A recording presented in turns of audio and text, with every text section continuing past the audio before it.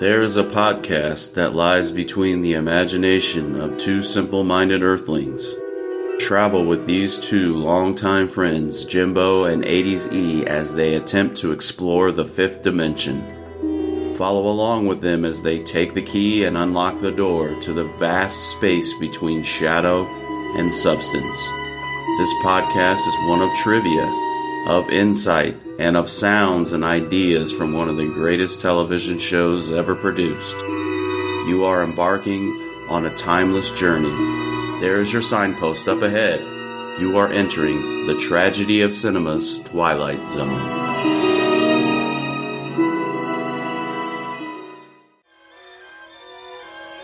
Portrait of a man who thinks and thereby gets things done. Mr. Jimbo Cobb might be called a prime mover, a talent which has to be seen to be believed.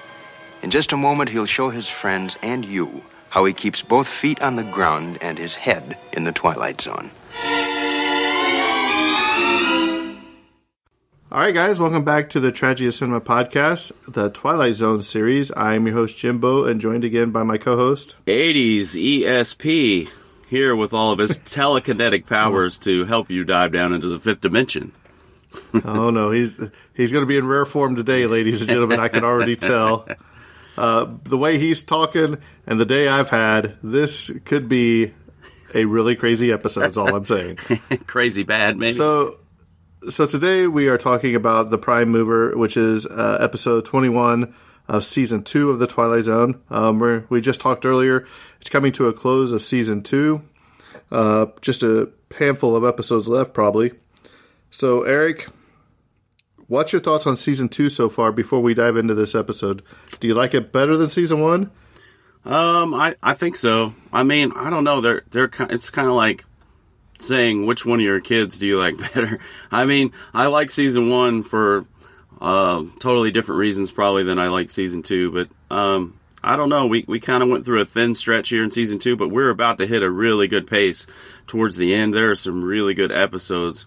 Bang, bang, bang, one after another, in my opinion, but we'll get there eventually. Yeah, because this is not one of them. Right, let me just say that off the record. So okay. I'm sure we'll have a different opinion on this one like we do almost every episode we do. So, Eric, let's go ahead and take away The Prime Mover. All right, The Prime Mover. This is the Twilight Zone season number 2, episode number 21, and it was directed by Richard L. Baer, and the writing credits go to Charles Beaumont for this particular episode. But however, I think Jimbo's got some information. I'll throw it to him. The story is originally uncredited. It was originally written by George Clayton Johnson, but he is uncredited, and I think Jimbo's got some info regarding that situation.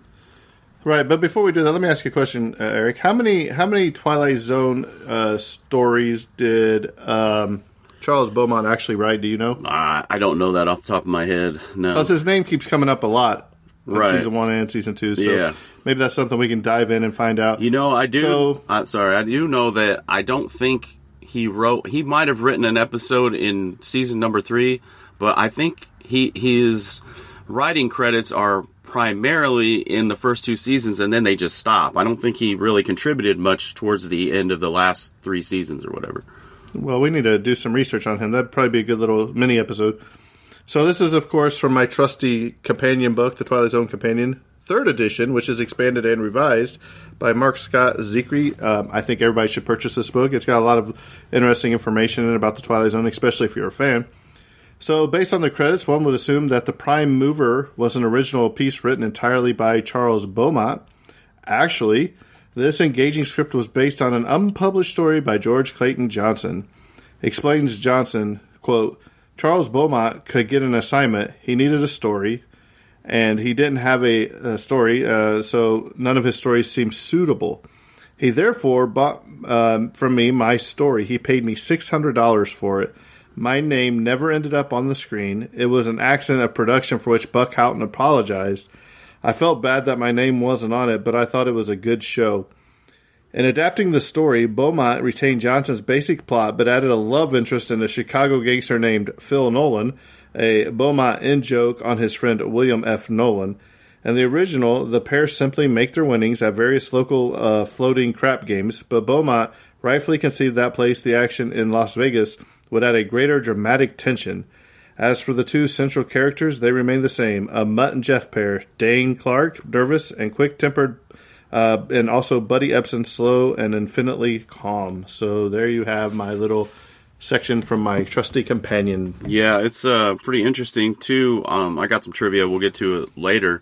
Beaumont was actually paid rather handsomely, too, for the actual story, so it was quite a steal to buy that story off of George Clayton Johnson for only $600, considering what he actually made for the episode.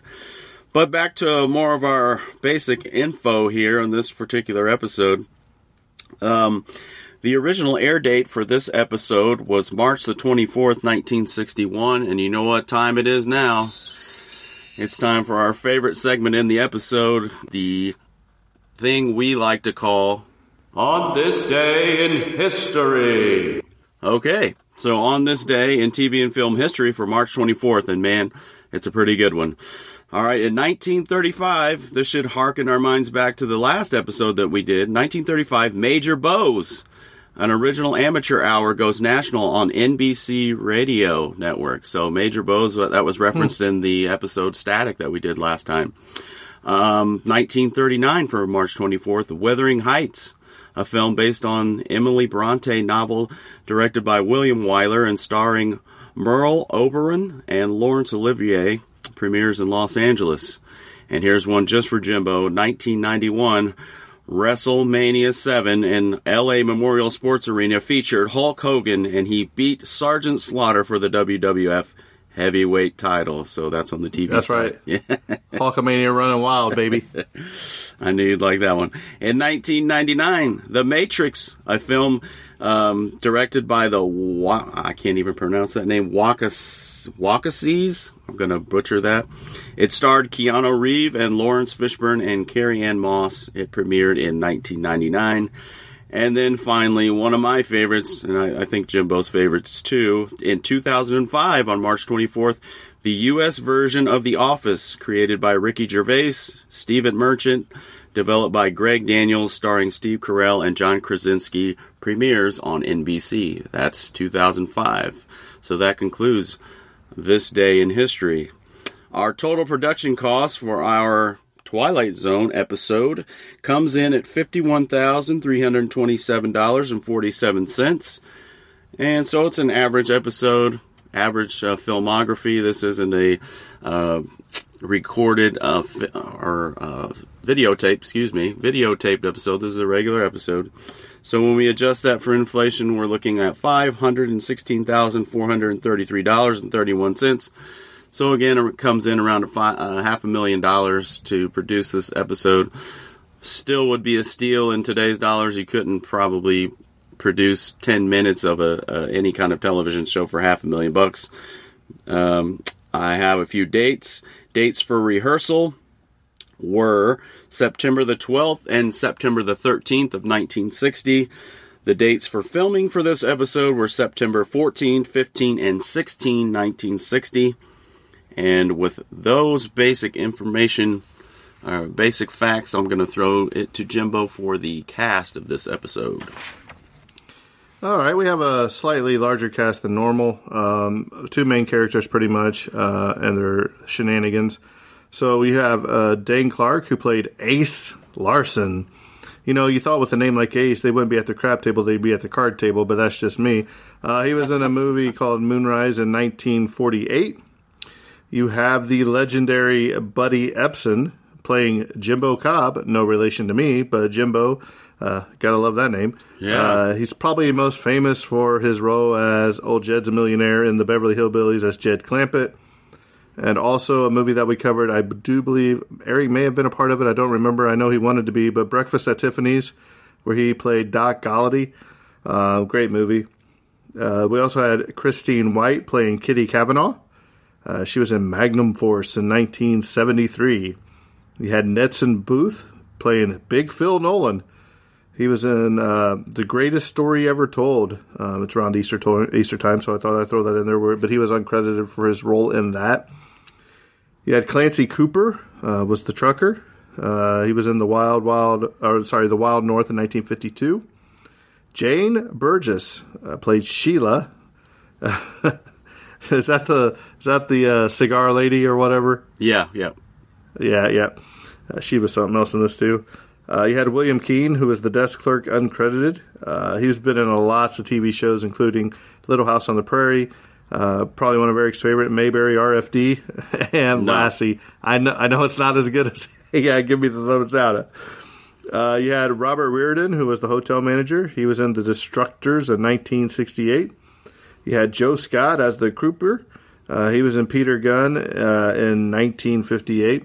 And yes, you had the great, legendary Rod Serling as himself, the narrator and the host for The Twilight Zone. All right. So, Eric, that is your little cast for Prime Mover. All right. Just for reference, Mayberry, RFD, anything in color with the Andy Griffith show, it just goes downhill once they went to color. So RFD is like the worst of the worst for all you Andy Griffith fans out there. Probably would align with me on that. So let's give you the plot for this episode. Ace Larson owns a roadside diner. It's a dreary existence for him, his girlfriend Kitty Cavanaugh, and his friend and employee Jimbo Cobb. Through a serious accident just outside his diner, Ace learns for the first time that Jimbo has telekinetic powers. Okay, first question. Do you think Jimbo and Ace have been friends for a long time? Are they like lifelong friends? I know it doesn't really say, but so... I don't know if they've been lifelong friends. I do believe that they've probably worked together for a while. Okay. I think that's probably a good explanation, too. Otherwise, if they had been friends for a long time, and this is the first time he's becoming aware, that's Ace, becoming aware that Jimbo has his power, I just don't see that happening. Just because Jimbo says that he's been able to do it since he was a little kid, and so anyway, Yeah, but I also think that maybe he hasn't had to use his power because it's pretty much a small town. You don't really see many people in this episode. You don't see much vehicular traffic or anything. So maybe it's just like a little roadside diner that people stop every once in a while. Yeah. But I will say this, that car crash is probably the best special effect that they have done in the Twilight Zone so far. And they didn't even do it themselves. We'll get right. It's reused footage, right? Yeah. But I'm just saying. Yeah. So we've kind of come to the conclusion that Ace and Jimbo have become co-workers and then friends through working together. So Ace, the gambler, sees an easy way to make his fortune, and the three of them set out for Las Vegas. Jimbo has little trouble making the roulette balls fall onto the right number or making any point with a pair of dice. Ace learns the hard way, however, that there can be too much of a good thing. So the opening of the episode, we'll just go ahead and jump right in. We start out at the Happy Days Cafe here in the episode's beginning. Is that Sunday, Monday Happy Days? I don't know. It's spelled D-A-Z-E. I think it's right in the opening. When we pan down, it's on the window, and we discover our main character, one of our main characters, Ace, and he's talking and coaxing a slot machine. And Jimbo, which is the same slot machine from one of the season one's The Fever, I'm pretty sure. Yeah, it is. Yeah, exactly. I'm sure you picked up on that. So Ace is saying, okay, well, I think it's about time you started paying off. And he's, getting frustrated because he's dropping the coin in and he's losing every time he pulls the handle. So Ace loses and he walks over to the counter and he asks Kitty for a quarter so that he can play again. Basically, he wants to keep playing, so he's taking money out of the cash register, I guess. And when he's over at the counter, he makes a bet with one of the patrons, a trucker. And Ace says to the trucker, "I'll flip you, double or nothing for your meal. What do you say?" And so the bet is made, the coin is flipped, and the trucker calls heads. And he wins. And he says, "Heads, thanks. That's a lucky quarter. You mind if I borrow it?" So then, this is the funny part, then the trucker proceeds to take the same quarter and drop it in the slot machine, pull the handle, and hit the jackpot right after Ace, finished. That was kind of funny. So Ace is beside himself, at this point, and he exclaims, "It ain't fair, Jimbo, it ain't fair." And then that's when we meet Jimbo. I think he's like sweeping the counter or something, or sweeping the floor or cleaning the counter. And Kitty says she's going home. And then she, kind of gives this explanation. Well, I can't, you find out that later that they're together. And she says, well, I can't quit because you owe me 3 months, salary. I thought that was pretty funny too. Right. I can't quit. And so do you think he's gambled away her salary? I mean, that would be a good explanation of why, they always seem to be broke and he's falling on hard times.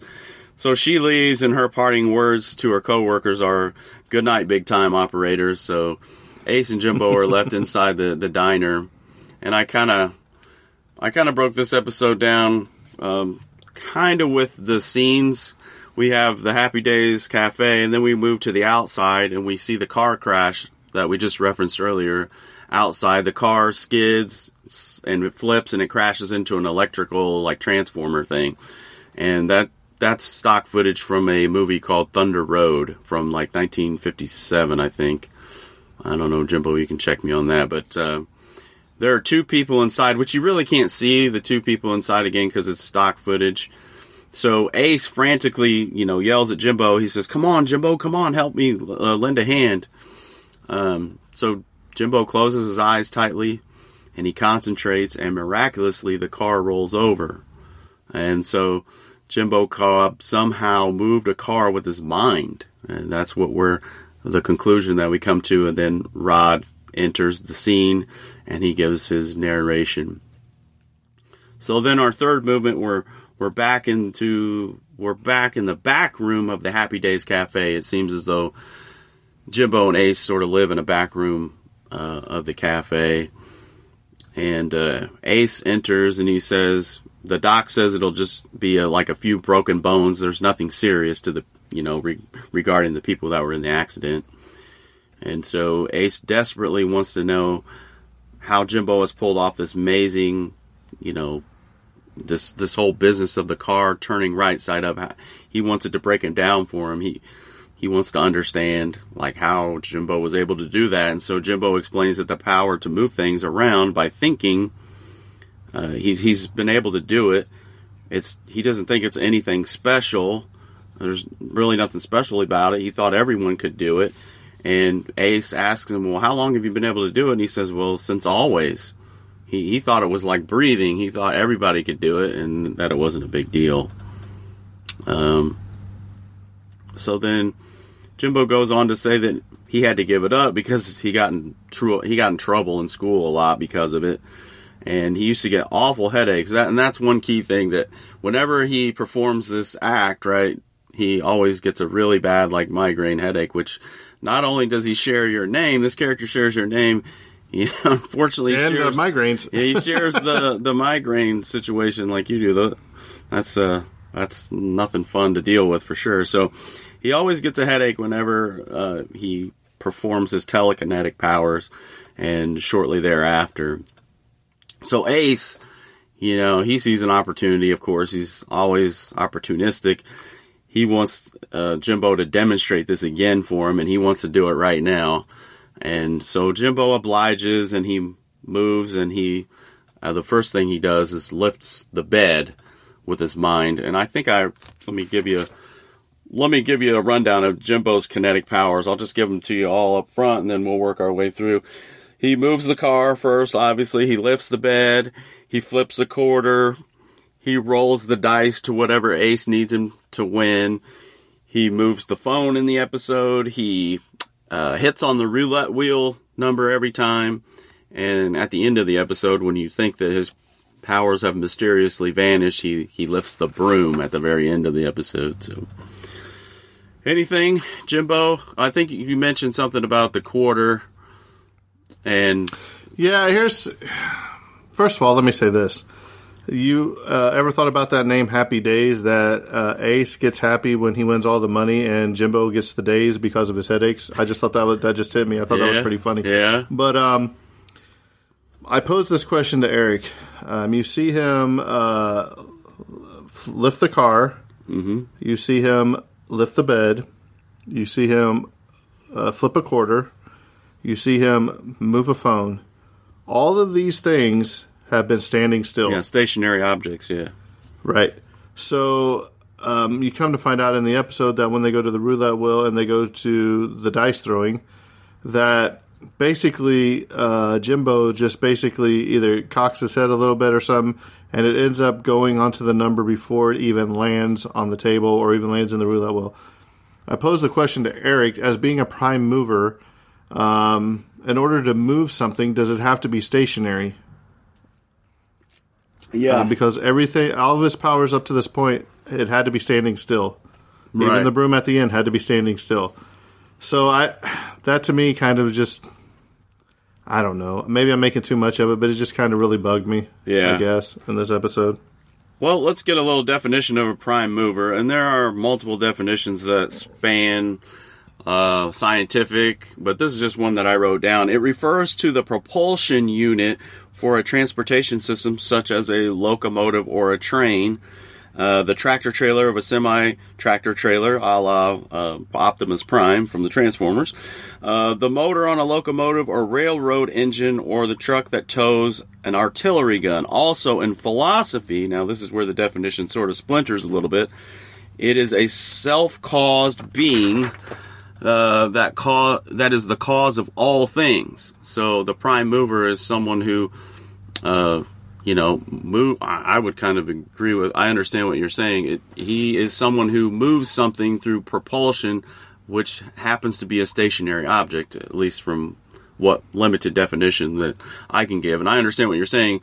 He's saying part of the episode, he's able to move things that are stationary, and then other parts of the episode, he's moving things that are already in motion. So, I mean, we could go down that physics rabbit hole for an hour probably and end up nowhere, but yeah, I thought that was interesting that you brought that up, that, that difference in the episode where sometimes he's moving things stationary, sometimes he's moving things that are already in motion.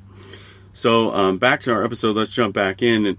And so once Jimbo demonstrates that he can flip the coin and that he's been able to do it since always, and he obliges and he lifts the bed and he flips the coin, Ace, a little light bulb goes off in his head, right? He's like, okay, I've got an idea. So he calls up Kitty on the phone and he says, can you be ready in like 15 minutes? Like, we're out of here. So he has this genius idea. And then we come to understand that his idea is they're going to go to Las Vegas. And so that sets the next scene. The scene is inside the casino. So Ace and Jimbo, the first thing that they play is they hit on the roulette wheel again, and they're at the roulette table for a while, and Jimbo sort of like Jimbo said, Jimbo, he shakes his head, and the numbers hit, and then I think from there they hit on some type of Ferris wheel type game. I'm not quite sure what that game was. And then they end up at the craps table, and then Ace is rolling 7s. He's winning. And then they come to another dice game, which I had to look this up because I had never seen it before. And the game is called Chuck-a-Luck, or it's also called Sweet Cloth. And it's a dice game of medieval origin that is related to Grand Hazard. I don't know what Grand Hazard is. I didn't go down that deep. It basically is played with 3 dice and a layout numbered from 1 to 6 upon which the players place their bet. The banker then rolls the dice by turning over an hourglass-shaped wire cage in which they are contained. The payoffs are usually 1-to-1 on singles, 2-to-1 on pairs, 3-to-1 on triples that are appearing on the dice. For example, if a player places a bet on 6 and 2 6s appear on the dice, the player is paid off 2-to-1. So the game can be found in some American and European casinos and gambling houses. And it goes on to say the house edge for mathematical advantages averages around 7.5%. So your mathematical advantage for that game, Chuck-a-Luck, is about 7.5%. I had never seen that game before. I thought it was a super old game, so I had to figure out what that was. So after Chuck-a-Luck, Jimbo says, man, my head is killing me. We got to stop. Like, he's got a super bad headache. So right, but I think what you're missing right now is it's not just one casino they've been at. They've toured the city at this point. So it's, you keep seeing the different casino signs and all that. So it's not that he just went to this one casino and played these games and left. They are traveling to casino to casino to casino. So Jimbo's been doing this trick over and over and over. We come to find out that the bigger the object, the more strength and headache he gets. But I guess if you do it small ones a bunch of times, it's going to equal to do something big too. So that's when he gets wore out. Yeah. So he's been doing this probably for days and days, maybe at this point. They were going on a real bender. So Jimbo has this horrible headache, and Ace decides he's going to cash out, and he goes to the front desk and cashes out, and Ace and Jimbo and Kitty are carrying boxes filled with their cash winnings, and they also have a bellhop that's helping them carry all their money. Let me ask you a question. Okay. Who in the right mind takes a Chester drawer out and carries their money around and wide open for any thief can do? Come steal it from them, especially in the broad daylight, even in today's, not only in Las Vegas, but even where we live. If you see me walking down the street with boxes and boxes of open top money, my life will probably be threatened. It doesn't matter what time of day. Yeah. So I just think that was really weird. Why didn't they put them in bags or something? You know what I mean? It's just really weird to me. Yeah. Yeah, well, it might not be too long before our cash might not be worth anything with this inflation, so we might be able to do that in the near future. So I think here is where we're first introduced to Sheila, the cigarette girl. Ace gets a pack of smokes, and he hands her, I don't know what he hands her, maybe 100. Now, was this money fake money? Was it easily detectable? Like in a lot of the other episodes, it's like Monopoly money. I didn't really go back and really take a really hard look. So he meets Sheila, and I think she can't change 100, and he says something, you don't have, who told you had to, baby? And then he walks away, and then the bellhop carries, helps them to their room or the casino suite. That guy was older than me and you combined. Yeah, he was an elderly gentleman. So that's the next scene. They're in the casino suite. And again, Ace tips the bellhop and smugly says, Junior, go out and buy yourself a pair of roller skates. So Jimbo, he just wants to sleep. He finds the closest bed and he wants to lay down. And he doesn't want to gamble anymore because his conscience is bothering him. And he tells Ace, it's wrong, Ace. It's cheating, and cheating's wrong.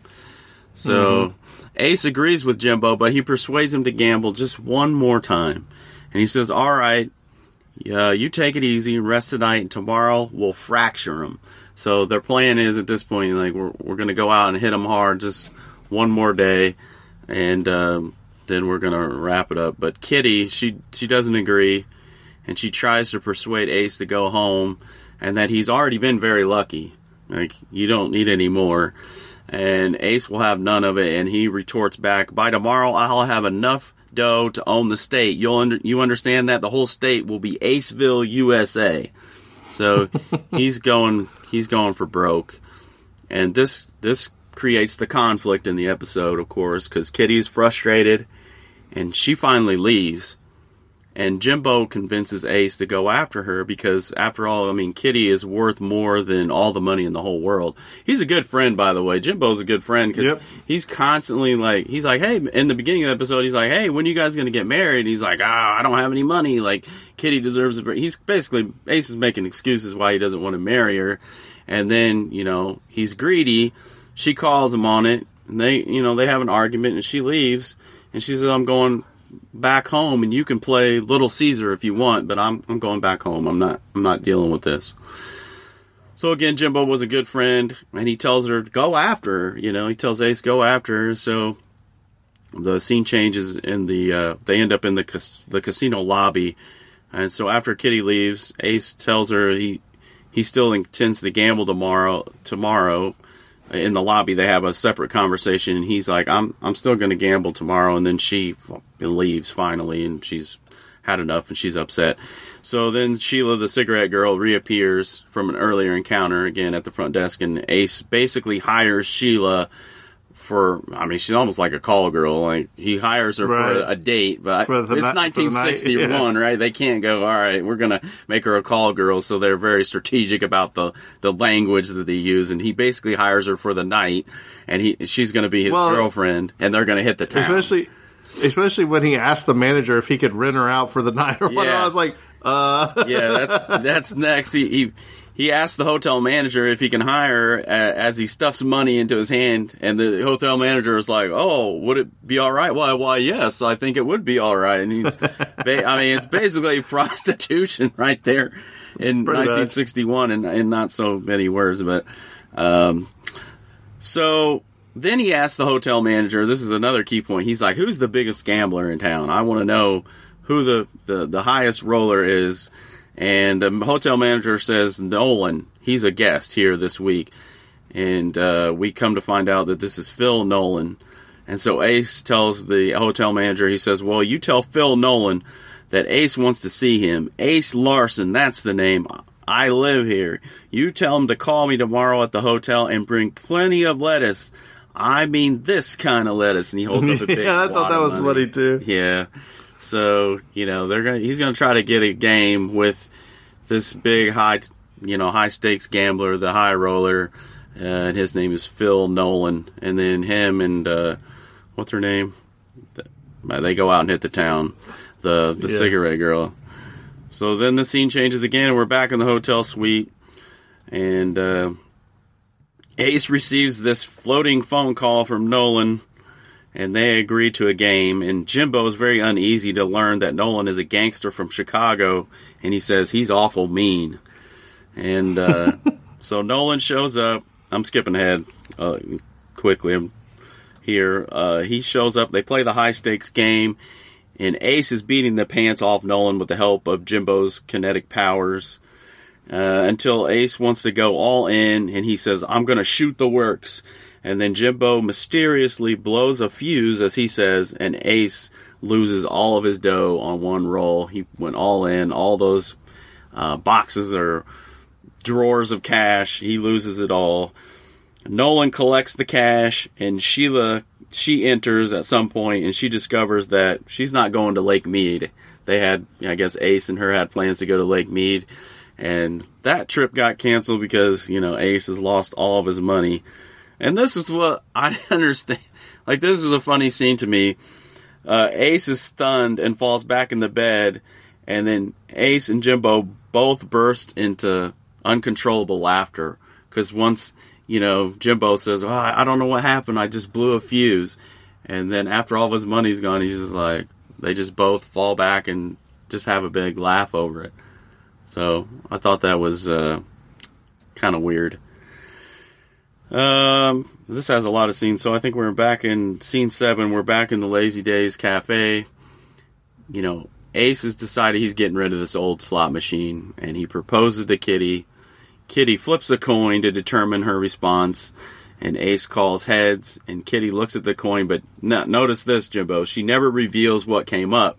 She just agrees. I wonder if she actually flipped tails, but agreed to marry him anyway, because she just kind of held her hand over it. So, and then we discover that Jimbo really didn't blow a fuse as he picks up the broom off of the floor in the very final scene, and he does it with his. Or did he? And he just got it back. Yeah, and I guess that would be one explanation. But I think he faked losing it, just because he wanted to teach his friend Ace a lesson about greed, and so he is the prime mover. Jimbo, any comments, questions, thought-provoking? I think it's awful funny that Ace Larson, he wants to be known as a high gambler. He wants to be known as the talk of the town, and he makes that phone call to see who the biggest gambler is. Tell him Ace is here, and he's like, Ace. ACE, Ace. So nobody still knows who this guy is, even after he just cleaned out a bunch of bank accounts. So I thought that was pretty funny. Yeah. His ego precedes him, definitely. Yeah. We can move on with some trivia here for this episode, and then we can give our final thoughts. It says on August the 15th, Serling admitted that he had just finished reading The Prime Mover and told Buck Houghton, "I think Beaumont's job was an excellent one, and I think the script is in nigh on to perfect shape. I hope it's been mimeoed and all is set to go. I can't think of a single criticism." In a letter to Charles Beaumont with the same date, Serling commented, "Just finished The Prime Mover, and I have simply flipped. It's a honey of a job, and I thought, considering all of the travail that exists between you and that miserable Twilight Zone, it might be a morale booster for you to know that your latest effort is a real corker." Upon Serling's insistence, Houghton sent Beaumont a generous contract for this episode. Beaumont was paid $2,000 for the script and his services. Whether it was Beaumont's involvement in securing the legal rights, or a secretarial error, or a production oversight was made, and George Clayton Johnson's name was omitted from the credits. So he got paid $2,000. Rod Serling, apparently loved the episode and didn't have any criticism, but I noticed an interesting sentence in his memo. He says, "Considering all of the travail that exists between you and the miserable Twilight Zone." I wonder if that's why we don't see why we don't see Beaumont writing any episodes in later seasons of the Twilight Zone. Maybe he just was frustrated with it and decided to quit maybe after the second or third season. But for this episode in particular, he was paid very handsomely, $2,000 for that episode. I thought that was pretty interesting. In the opening, and Jimbo already talked about this, our Jimbo, the slot machine was used by the main character. This slot machine is used in The Fever in 1960, which we've already covered. The film clip of the car crash is from the end of Thunder Road, 1958. We already talked about that at the top of the episode. This episode aired on March 24th, 1961, but the calendar on the wall in the diner is from December of 1955. Just some notes inside the episode. It says Dane Clark and Buddy Epson were the only actors on the set during the 2 days of rehearsal. Christine White was not on the set during the rehearsals. The first day of filming consisted of the Happy Days Cafe scenes, the exterior highway, filmed the outside part that they filmed for themselves, not the car crash, and the interior of the back room, where Jimbo demonstrated his mind over matter to Ace. Serling's trailer was also filmed on the morning of the first day of filming. The second day of filming consisted of the casino and the various tables, the hotel lobby, and the interior of the 5th floor suite. On the third day of filming, only a few scenes were filmed in the interior of the 5th floor of the hotel suite, where Ace loses everything to Nolan. So that just kind of gives you an outline of what was filmed on what days. I probably could have inserted that earlier in the episode. I just got a couple of goofs, which I think we've already covered. Pretty much just basic stuff, like you can see wires when Jimbo lifts the bed. At 18 minutes, you can see the money stacked on the floor has all the printing backwards, but in other shots it's normal again. So just little goofs that we kind of see, kind of consistently running throughout. But Jimbo, why don't you give me any questions or observations or overall feelings, and then I'll give mine, and we'll put this episode to bed. All right. Literally, because I might be dazed after I give my review. So, to me, maybe it's just because I watched it again before we recorded. Maybe it's just the day I'm having, but I did not like this episode at all. I think it's probably one of the lowest ones I've ever watched. I don't need to see Buddy Epson looking constipated or passing gas every time he has to do his trick.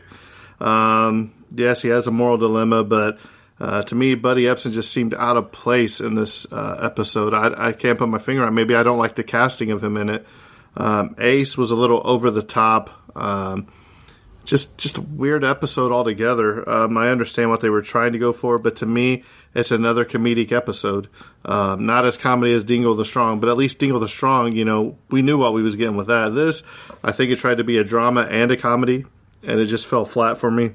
So with that being said, out of a 10, probably giving this a 4.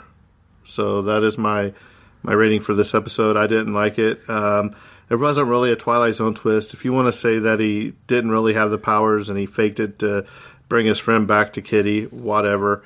My thing is, if I had that power and me and Eric were working and struggling in our jobs for that long, then maybe I wouldn't have taken so long to, hey, let's go do this and we'll stop. But I would have been the one in control, not my friend that's the gambler, and been like, here, we're set for life. We don't need to do this anymore. The power's gone. So it's just a lot of stuff that didn't make sense to me in this episode. So that's my feelings on this episode. Yeah, I would agree with that.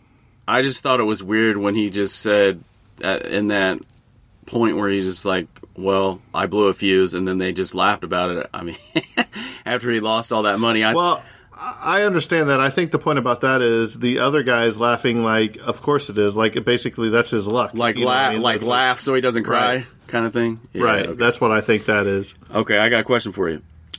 Did Jimbo secretly have a crush on Kitty? Because he was always, there to support his friend and pump her up. I think he might have been slightly infatuated with her, maybe a little bit. And yeah, I mean, I think you can draw that from the episode. But then again, if that's the case, why didn't he go after Kitty when he kicked her out and he brought that other girl in? Yeah, and that's where I say he could have done that. That's where I'm saying, like, Jimbo was a really good friend because, in the end, he pretended to lose his power. In my opinion, he pretended to lose his powers.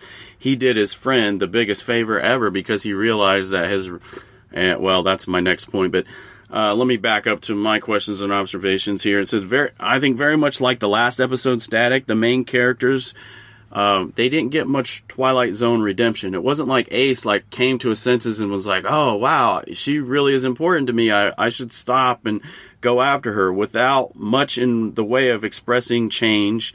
I guess he did get rid of the slot machine at the end, and that might be his way of kind of proving to Kitty that she's more important than gambling. So I get that. I also agree with Jimbo that there's no real Twilight Zone twist in this episode, other than he loses his powers, blah blah blah. Allegedly, and maybe he didn't. Yeah, and Ace loses all of his money. The moral of the story, again, is people are much more important than wealth or ill-gotten gain. And so I think there was a pretty good moral in the story. And I think it's interesting that these two friends, they come together, they have two completely different personalities. So those were just things that I noticed. If I had to rate it, I'd probably rate it 6 or 6.5. Again, I don't think it's terrible, but I don't think it's a upper echelon episode. Again, it's going to be really hard to number these episodes as we go through because there is a big chunk of these episodes that are just kind of medium, and they're going to fall right in the middle of the pack. So it's going to be hard to, rate all those middle of the pack episodes because there are so many of them that just kind of are in the middle. They don't really stand out. I think this episode would have been a better episode for the videotape. Yeah. And I would have liked to seen one of the other ones that are videotaped a regular episode. Yeah, it might have been difficult to insert that Thunder Road clip if they did a videotape, because that would look way out of place. But yeah, I agree with the point that they could have probably saved money on this one because there wasn't a whole lot to it. But again, just the middle of the road. I think it's got a decent moral. I don't think that the Twilight Zone redemption was really strong with this one. But with that, I think we'll move on. Jimbo, you got any final comments? And no. Next week, I do believe we have another videotaped episode. I think it might be the last one. It's that really creepy one with the kid talks to his dead grandma on the phone. I can't think of the long distance call. Long distance call. Yeah. So it might be a step up from this, but from what I remember, I didn't really care for that episode either. So hopefully we'll get to a good one, or we're just going to be ranking the top 10 worst Twilight Zones of this season. Yeah, it's going to get good. Like we do at the end of the year. It's going to get good. It's going to get good, trust me. Going to get good. Well, it didn't have to take me 26 episodes to get good, let me just say. To me, so far, season 1's head and shoulders above this season, even with a few bright spots in this season 2, like Mr. Dingle the Strong. So I think this episode's coming close. You got anything else, Eric? If you just give me 1 second, I can give you the preview, I think, of next week's episode. Well, if you'd like to follow us on the social medias, we are the Tragedy of Cinema Podcast on Facebook. You can email us at thetragedyofcinema@gmail.com. If you'd like to leave us a review, we will read it on the air. You can come see us, even ADZ, yes, ADZ, Kyle, and myself at the Boone County Jail Distillery on May 20th for our live show with Hillbilly Horror Stories and those guys from Middle Aged and Creeped Out, Todd, Sean, and Nate. So hopefully you get your tickets soon.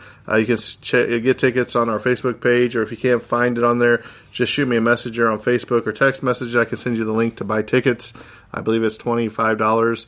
You'll be able to take pictures and everything. So, Eric, you find it? Yeah, I did. So, the trailer. Next week, Mr. Charles Beaumont and William Idelson deliver a story on your doorstep with the title Long Distance Call. It's a uniquely a flesh and fantasy tale involving a small boy, a toy telephone, and the incredible faith of a child. I hope you're around next week at the usual time, which, depending on where you are, varies, and in the usual place, the one that never varies, the uncharted regions of the Twilight Zone. Bum, bum, bum. Yeah. All right. Until next time, I think this episode's coming to a close, and that's a wrap. And cut. Some people possess talent, others are possessed by it. When that happens, the talent becomes a curse.